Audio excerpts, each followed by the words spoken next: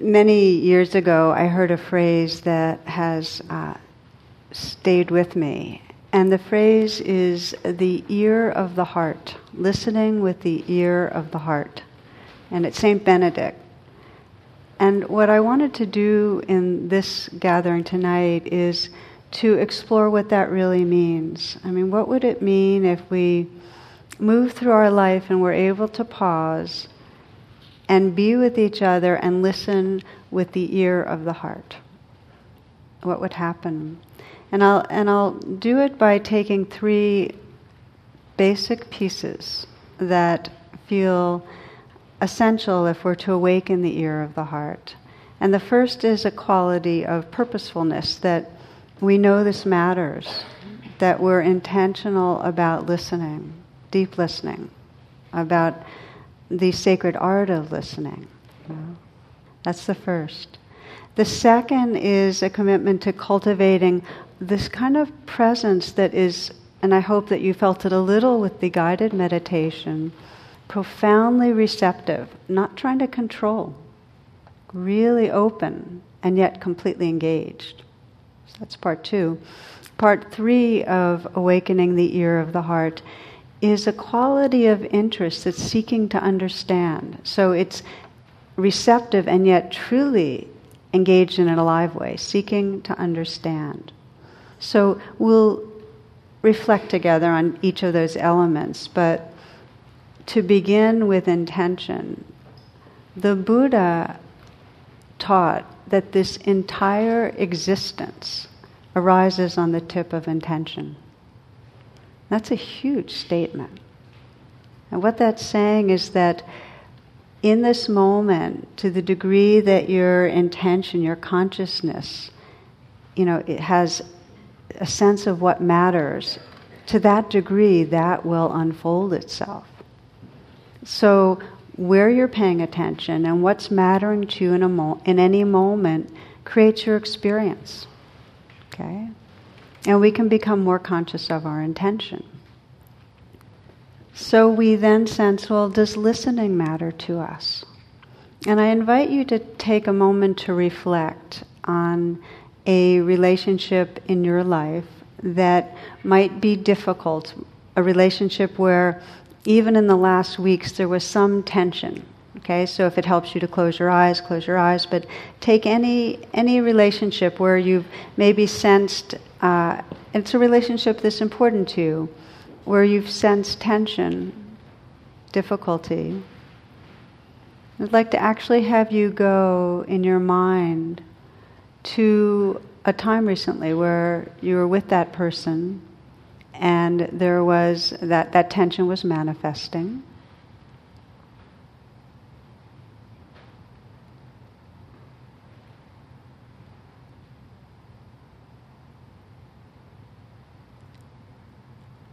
And for a moment, just inquire as to the quality of listening in that occasion.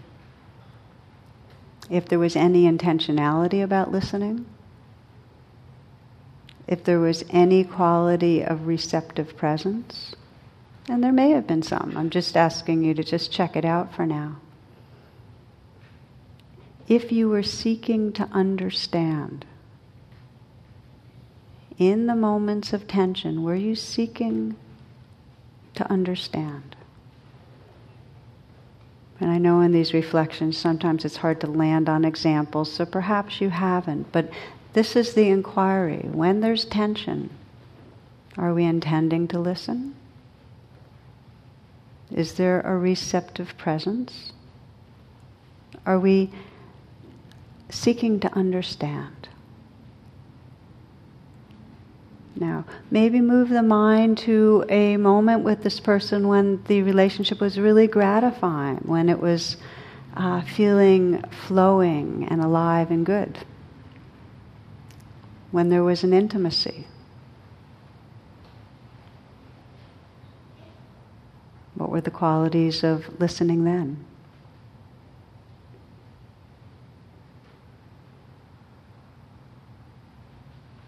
Was there presence? Was there a seeking to understand, a curiosity?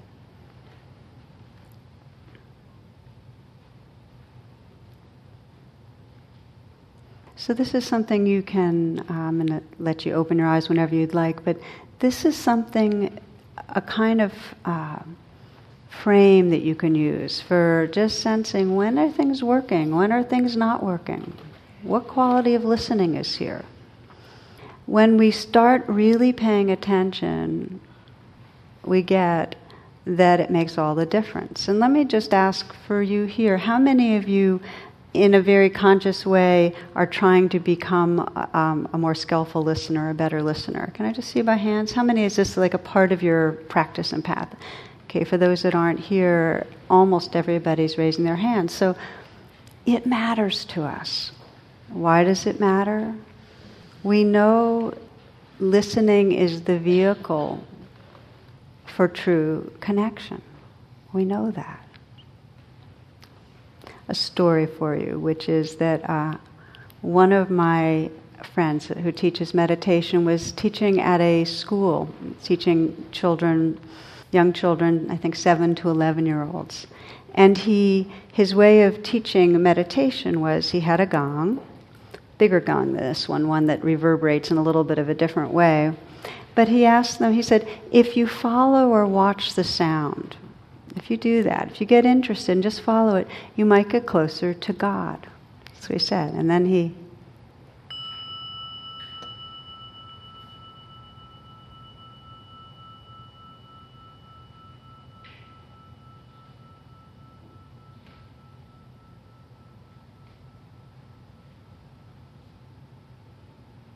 That was the exercise.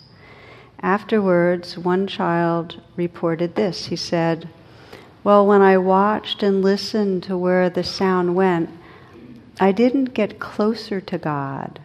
I was God. Now, what happens when there's a listening presence?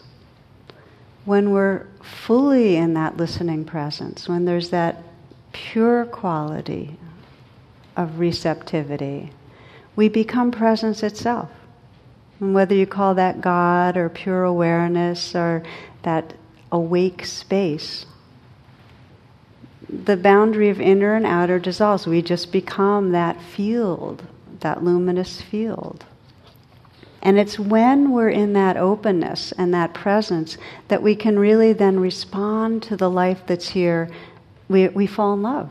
We include all that life. We can engage with that life. So the state of listening, that openness, is the precursor or the prerequisite to loving relatedness. The more you understand the state of listening, of being able to receive and have the sounds of rain wash through you, receive the sound and tone of another's voice, the more there's that kind of presence, the more you know about love. So we begin this reflection by just sensing that intention that really is in most of us. If we intend to wake up and become more mindful, if we sense what is meditation, then this listening quality, which is an essential part of meditation, is key for us. So we begin by sensing that. And then we say, well, what gets in the way?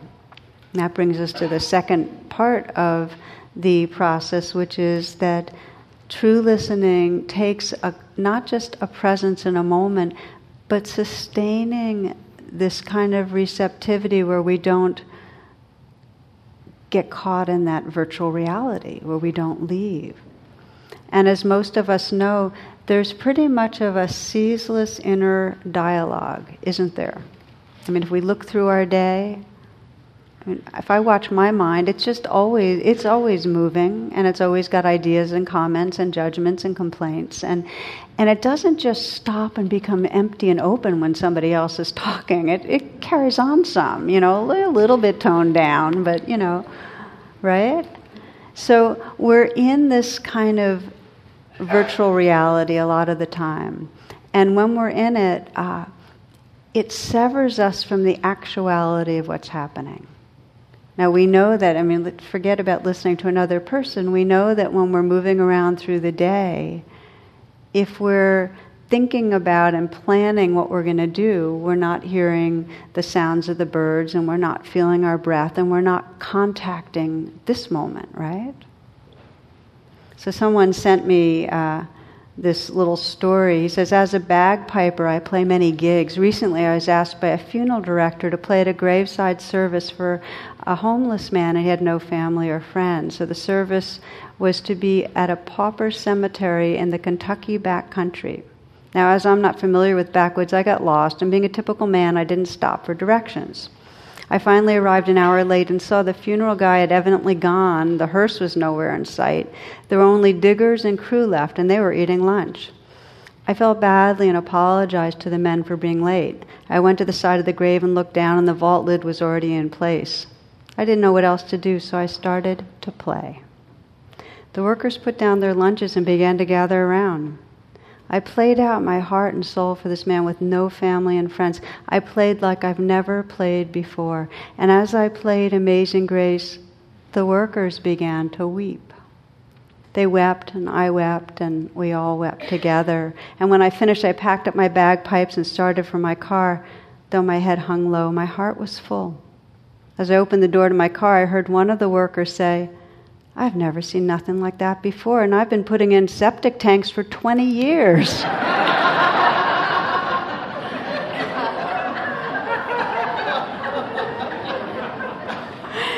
Apparently, I'm still lost. It's a man thing, you know.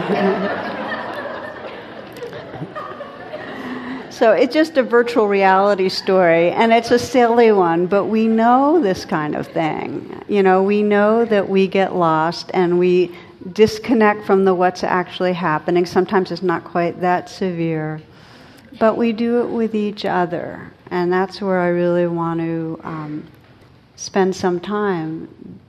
Like, what happens when we're listening, when we're being with each other, when we're talking?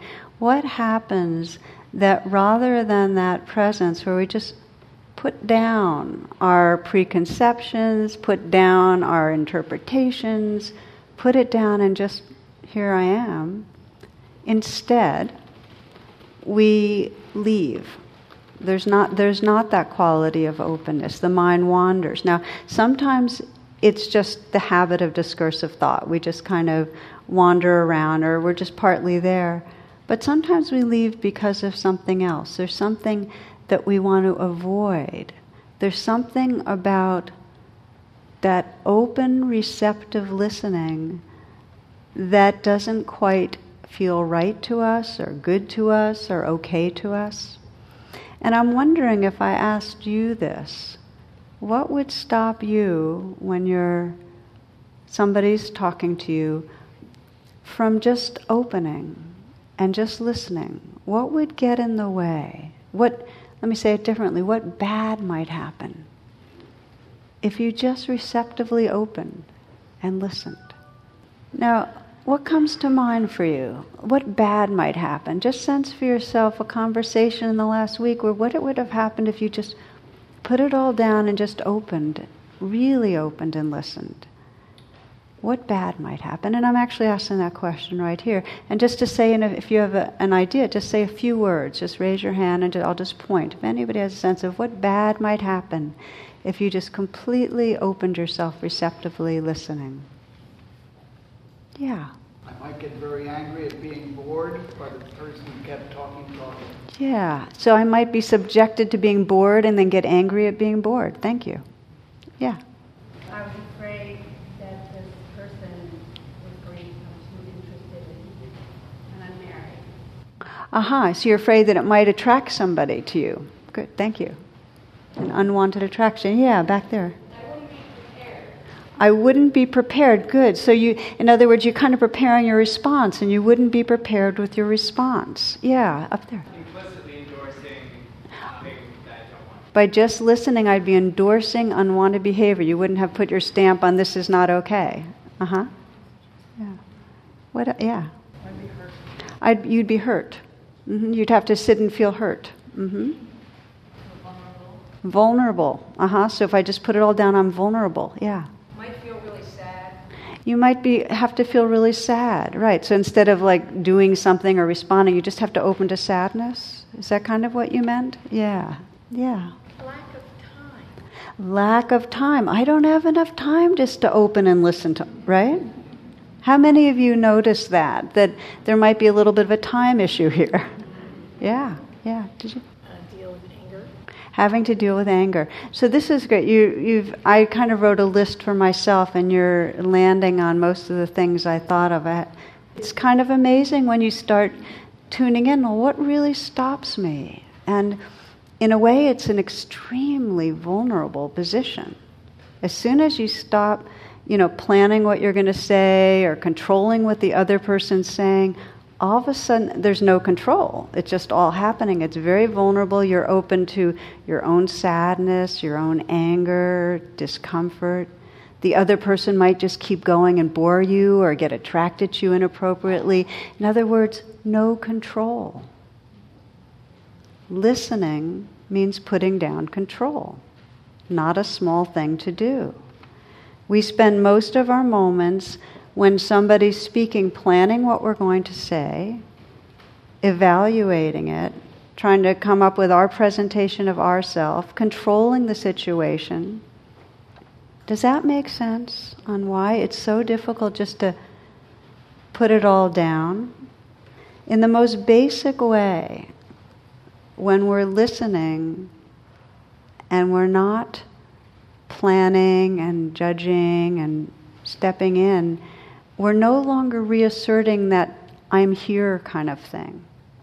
Most of the time on some level we're trying to reassert that I'm here. We rarely drop it all and just create a space for someone else. So I hope this brings it a little more clear that pure listening is a letting go of controlling. And it's not easy. It takes training. And yet, if you think of it, it's only when we can let go of that controlling that we open up to the real purity of loving.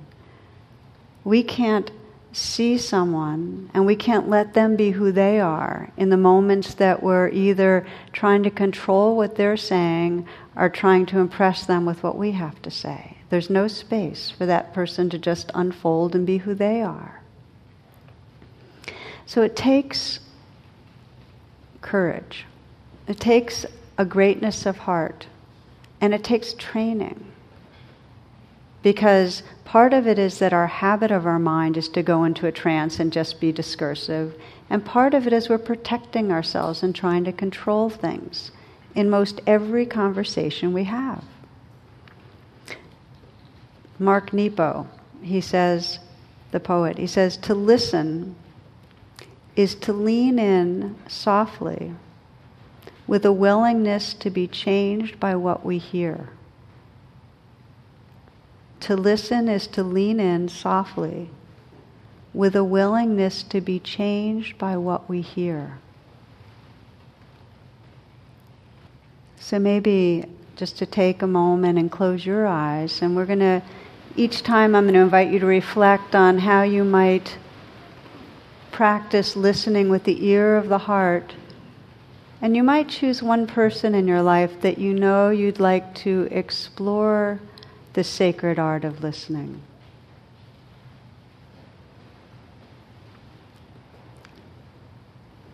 And you might sense a situation that you're in with that person regularly where it might be even an opportunity. So you can start inclining yourself towards this consciously, because it takes intention.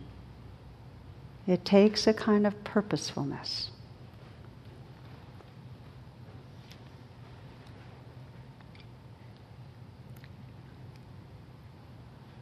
Imagine the situation. Imagine that you're saying to yourself, I am going to listen. I'm here to listen. And you might even sense that filter of, do I have an agenda? Am I trying to control what's happening?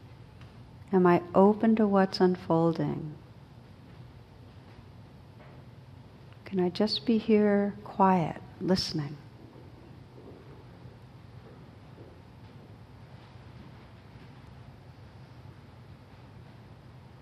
So there's more purposefulness.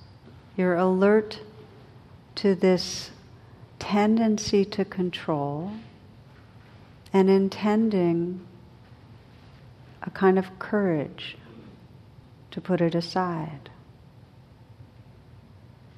Okay? So these are the first two steps, this purposefulness and this commitment to presence, this courageous kind of presence. Okay, so just you can open your eyes again, but just to keep that sensitivity that this is where your intention is. And then we say the third element, seeking to understand. And I think of seeking to understand as if this listening presence is completely receptive and open, the seeking to understand is the active engaged quality where it's out of love that you really want to know what someone's saying. You want to hear them. You want to create a space and find out whatever is going to unfold in that. So, not to interpret. Here are the things we do that end up undermining understanding. And one of them is that we have a kind of conceptual overlay so that when someone is speaking to us and telling us about their lives, we're coming in with images and fragments and little clips of our own life and how it relates to our own life and our own experience, which is quite natural, but we're believing that and we're adding a kind of a judgment and adding a commentary. So someone tells us of a challenge with their child and their child's acting out and how their way of responding to their child acting out is more restrictions on playtime or whatever, and you're remembering how your child did that, but that seems heavy-handed, the way they're responding, and maybe they need to be a little more flexible. So you're adding your idea onto it, which happens, and you're translating it according to your emotional read. A favorite cartoon is of Henry VIII and one of his wives. They're with a mediator, okay? Just that alone is good. But anyway, the mediator's saying, you say off with her head, but what I hear is, I feel neglected. So we're all going around with our own set of wants and fears and our own past histories and associations. And that's our filter. So someone expresses appreciation for us, but we get uncomfortable. Instead of taking in what they're saying, something in us doesn't believe it. And we go into deflecting mode, right? We're not listening to that person. We're immediately listening to our own history and our own experience, and we can't take it in. Our person's angry and loud, another person gets angry and loud, and they each keep getting more angry and loud, so there's no listening. We just keep on responding from our space. The more stressed we get, the less we're able to take in the reality of that person, and the more we're putting our own reality as the overlay. Just to watch that. Are we seeking to understand? Are we listening to our own thoughts? Are we believing our own beliefs? Sometimes it takes major suffering. We have to get over the head to be able to get that that's my reality, that's not that person's reality, that's not where they're coming from. We have a huge lag time, and sometimes, sadly, it's decades that we go through of not really trusting that someone loves us, not really getting where another person's coming from, not hearing another person's needs, because of our overlay. My illustration, David receives a parrot for his birthday. This parrot's fully grown with a bad attitude and worse vocabulary. Every other word is an expletive. Those that weren't expletives were, to say the least, rude. So David tried hard to change the bird's attitude and was constantly saying polite words, playing soft music, anything that came to mind. Nothing worked. He yelled at the bird. The bird got worse, yelled back. He shook the bird, and the bird got madder and ruder. Finally, in a moment of desperation, David put the parrot in the freezer. For a few moments, he heard the bird squawking, kicking, and screaming, and then suddenly all was quiet. David was frightened that he might have actually hurt the bird and quickly opened the freezer door. The parrot calmly stepped out onto David's extended arm and said, "I'm awfully sorry that I offended you with my language and actions. I ask your forgiveness. I will try to check my behavior. David was astounded at the bird's change in attitude and was about to ask what changed him when the parrot continued, "May I ask what the chicken did?"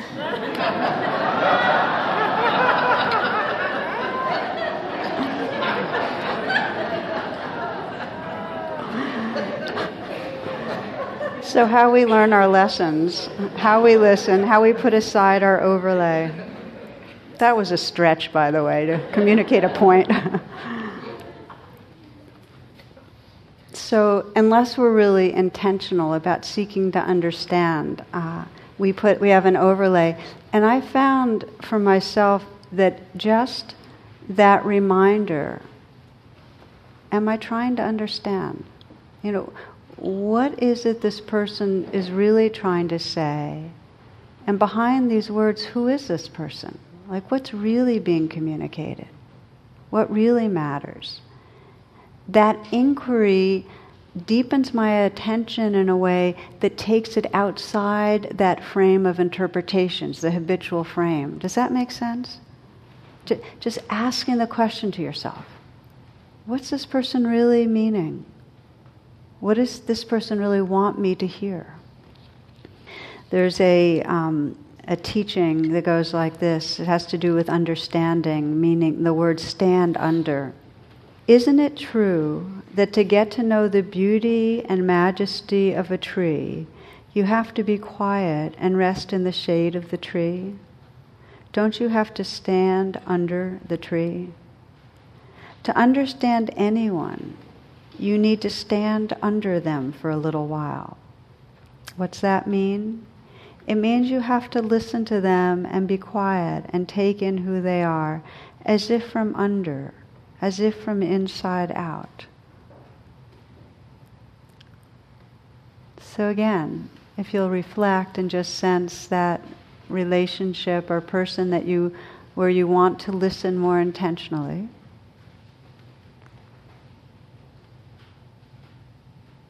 And if you imagine a typical situation with that person where you'd be with them and in some form of dialogue. And what would happen if internally you paused at some points and just asked yourself, am I seeking to understand?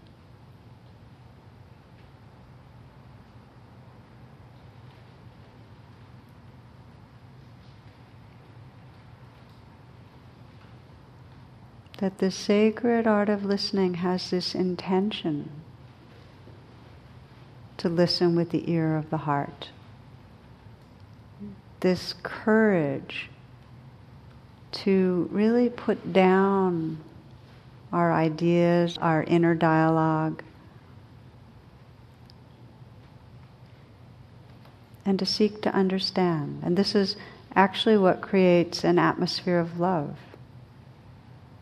If you imagine in reverse someone who is intending to listen, willing to be present, and wants to understand, that's an atmosphere of love. Again, if you'd like to open your eyes, please do. And I'll give you a bit of my favorite example of how this can work. First, there's an image or a metaphor that I found really useful in terms of listening, that really brings to life the gift of listening, what it gives to another person. And just to imagine that our spirit, our awareness is like a fountain, that it all comes from the same source, this awareness that's really the source of our intelligence and love. And it fountains out through these body minds. And when we haven't been listened to, our fountain shrivels. It dries up, it gets clogged. There's feelings that need to be processed, need to be expressed. When they're not listened to and received, they start clogging the fountain. And so what comes out actually comes out stagnant or nervous or superficial. When you're with someone and their fountain's clogged, they haven't been listened to, often the way they'll express themselves might be rushed, as if they know you're not interested too. Okay? or else they won't speak at all, or else what it is kind of, it's just superficial and darting around. But they're not flowing from their source, right? So when we listen, we create that atmosphere of love and safety and invitation that helps the fountain begin again to come from its source, from its purity, with its humor and spontaneity and realness. Now, it doesn't happen all at once. If you are with someone that hasn't been listened to, or if you're the one that hasn't been listened to, and someone holds that space, it's going to be fits and starts, and there may be that kind of nervousness or muckiness or confusion or whatever. But if we're generous in our listening, if we're generous, if we continue to offer it, so somebody starts beginning to trust that, oh, this space is a real space, that fountain starts flowing again. Okay? So, share a story, because we teach these listening practices often in our sometimes in the weekend workshops. This day long that Jonathan and I are doing, we do some listening practices. And at one of these workshops, a woman came and committed herself to exploring this sacred art of listening, this listening with the ear of the heart with her mother.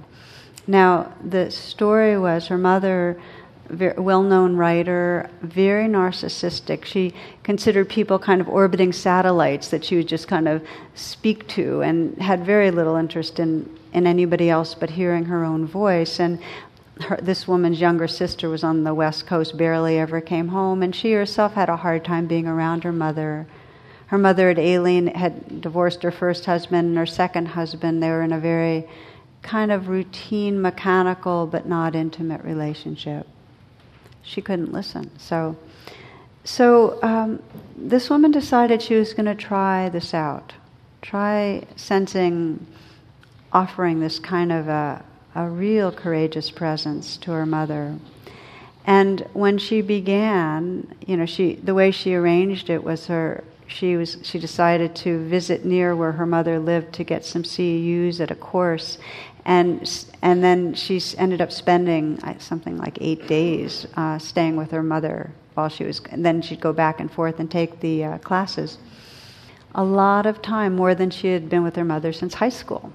So she started listening. And at first her mother did just what her mother did. She just laid out all her stuff, and it was really excruciating. And she felt a lot of resistance and a lot of judgment. As one person said, she went through boredom. She felt kind of misused. It felt kind of abusive to be just having to take in somebody else's stuff. She stayed, and she was very kind to her own experience. Important piece. If you're practicing deep listening and you have a reaction, internally bring kindness to your reaction. It's not like you're supposed to be a non-reactive, open space of, shining light for another person. You're just a human having a reaction. So offer compassion, but stay. Stay, if you can. She stayed. And so she offered kindness to her own experience, and she said she had a panicky sensation at times. It was like she would drown if she didn't get away. And so again, she would just kind of offer space to her own heart. And then she started coaching herself. And she said words like, okay, what's going on here? My mother's talking, and I'm listening. She said, I'm quiet. I have endless time. Now that was a big one. I have endless time, because the idea is we get into this feeling like this is taking too much time.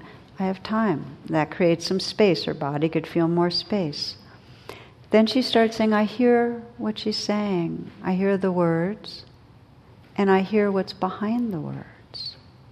And what she heard behind the words was her mother in some way going, I'm here, I matter. I'm here, I matter. I'm here, I matter, I matter, I matter. It was like this desperate attempt to assert her existence and have someone get it that she was there. So this woman's heart took that in, and something softened.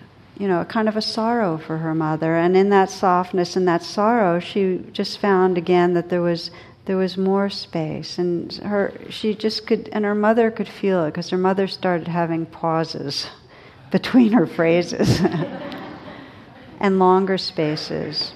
She slowed down. She seemed more reflective. Towards the end of the visit, her mother began to tell her that she felt alone and unappreciated. And finally this woman said her piece, and it was very gentle and very sincere.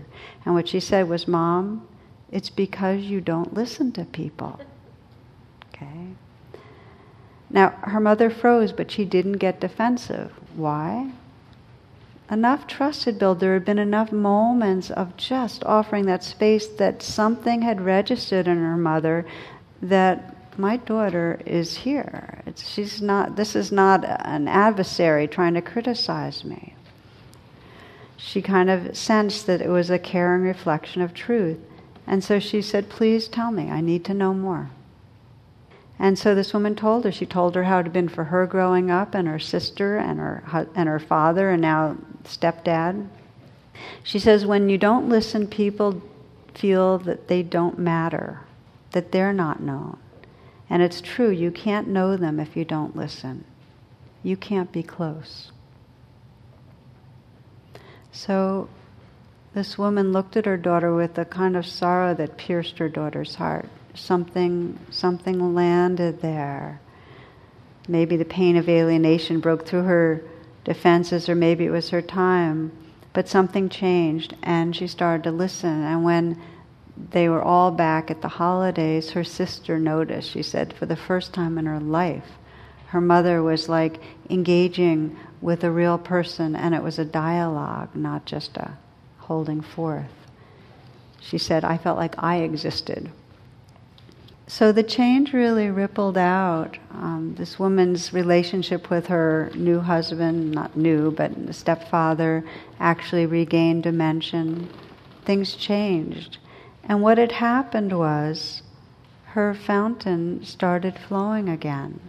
Somebody had listened. Doesn't always happen in this 8 days, and it's not always neat and clean. But there's no question that when we bring our presence and our intention and our wanting to understand into a relationship, there's an atmosphere of love that emerges. And it makes it safe enough for the real being that we're with to emerge. I've worked with many couples where the training and listening, the key piece, and many of you are familiar with this, was in some way a mirroring where one person would say what was really vulnerable and difficult and hard. The other would let that person know that they heard it, truly let that person know that they heard it, saying the same words and saying that they get it. And in being heard, something shifts. The bottom line, when we are listened to, we feel connected. When we're not listened to, we feel separate. And feeling connected is the source of all healing. There's a wonderful story I heard from the Truth and Reconciliation hearings, South Africa after apartheid, and many testified to the atrocities endured and the healing that happened in giving testimony and just speaking it. And these weren't necessarily speaking it to people that were highly trained in listening, but speaking and having a space where their stories were heard. One man said, it's a young man, he had been blinded when a policeman had shot him in the face at close range. He said, I feel what has brought my eyesight back is to come here and tell the story. I feel that what has been making me sick all the time is the fact that I couldn't tell my story. So listening creates relationship, and whether it's between tribes or religions or ethnicities or racial groups or different generations, we need to listen. The more we understand, the less we fear. The less we fear, the more we trust, and the more we trust, the more love can flow. Listening is what makes it possible. I'll read you a poem. When you listen, you reach into dark corners and pull out your wonders. When you listen, your ideas come in and out like they were waiting in line. Your ears don't always listen. It can be your brain, your fingers, your toes. You can listen anywhere. Your mind might not want to go. If you can listen, you can find answers to questions you didn't know. If you have listened, truly listened, you don't find yourself alone. That was written by Nick Penna, a 5th grader. If you've listened, truly listened, you don't find yourself alone. So this is the realization of a 10-year-old. And yet it goes against this really strong conditioning we have, as we started off talking, to get distracted, to get controlling, to really want to present ourselves or to control the situation, to get anxious about enough time, to get focused on ourselves. So it takes a kind of intentionality, but there are gifts that are ultimately the gifts of the spiritual path. One of the gifts is when we really learn to listen to each other. I think of it kind of like this alternating current that goes back and forth, and we never get tired of each other. We never get tired of each other because if we're really listening, we're inviting forth the realness, which is juicy and spontaneous, which is loving and good. When we listen, we don't find ourselves alone. When we listen, as with this story of the child listening to the gong, it carries us right back to the source of awareness. We become that awake space, that luminous awake space. We come home. So I'd like to close tonight with a brief reflection where we can bring these pieces together, create an atmosphere for you to kind of bring into your life this listening presence.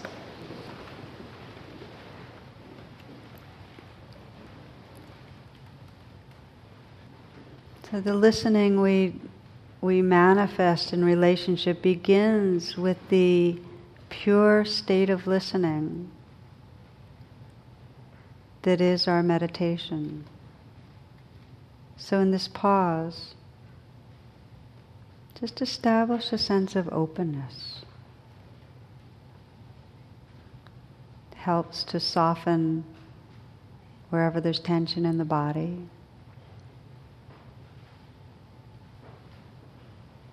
Wherever there's tension in the body, that's a kind of a resisting what is. So as you soften the shoulders, the hands, there's more of an allowing. Softening the heart.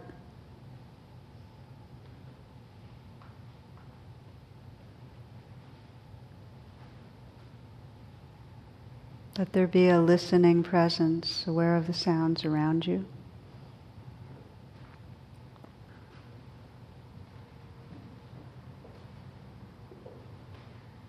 Aware of the space you're in.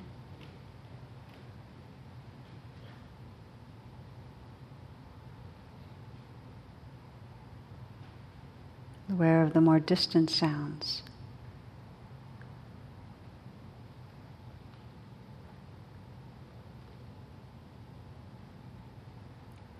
Letting go of all controlling and just letting sounds wash through.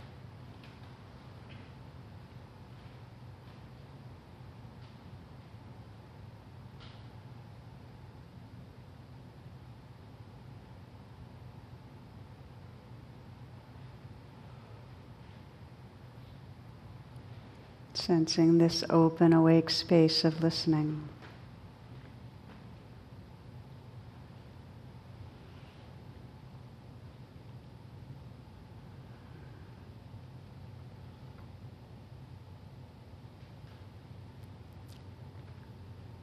And just bringing to mind a person that you have selected that you'd like to explore listening with this ear of the heart.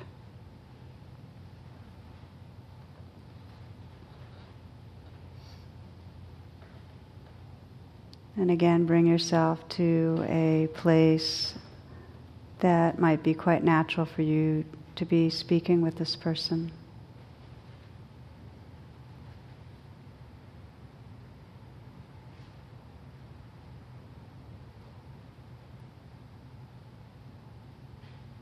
And feel your own sincerity of intention, that listening matters, that loving relatedness matters.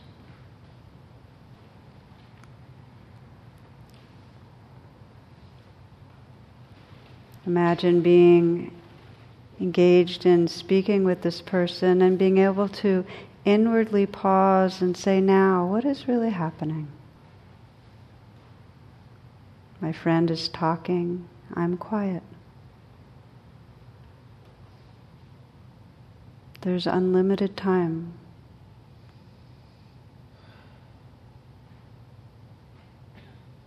I hear the words and what are beyond the words. I hear who this person is.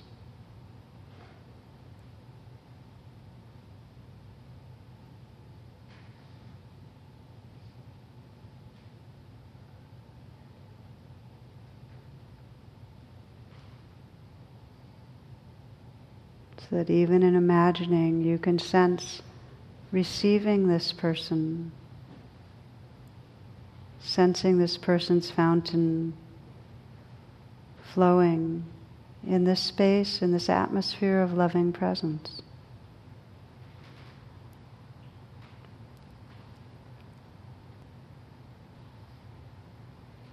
Imagine if each of us spent a few minutes each day listening to the people we're with. Just a few minutes consciously listening like this each day. One person with other people.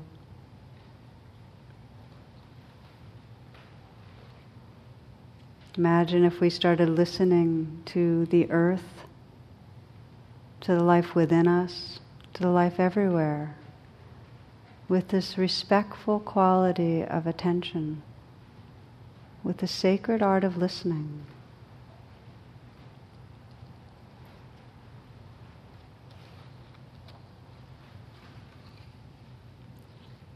Close with a short poem from Mary Oliver.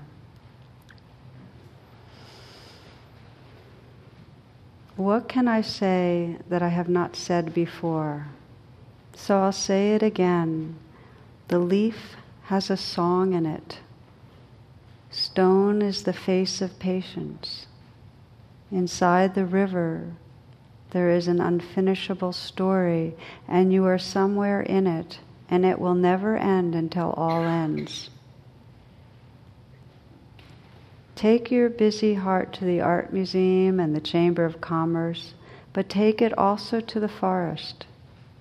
The song you heard singing in the leaf when you were a child is singing still. I am of years lived, so far 74, and the leaf is singing still.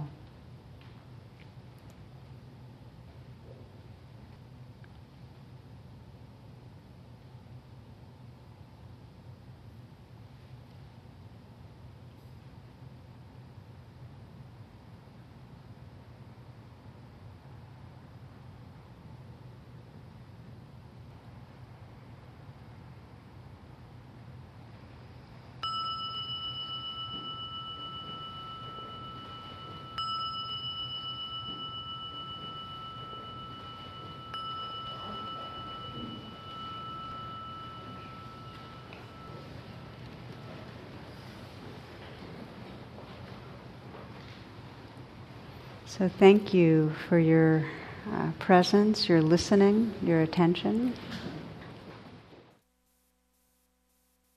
The talk you just listened to has been freely offered. If you'd like to make a donation, learn more about my schedule, or about programs offered by the Insight Meditation Community of Washington, please visit either my website, which is tarabrach.com, or IMCW's site, which is imcw.org. Thank you very much. Thank you for listening. To learn how you can support the teachers and Dharma Seed, please visit dharmaseed.org/donate.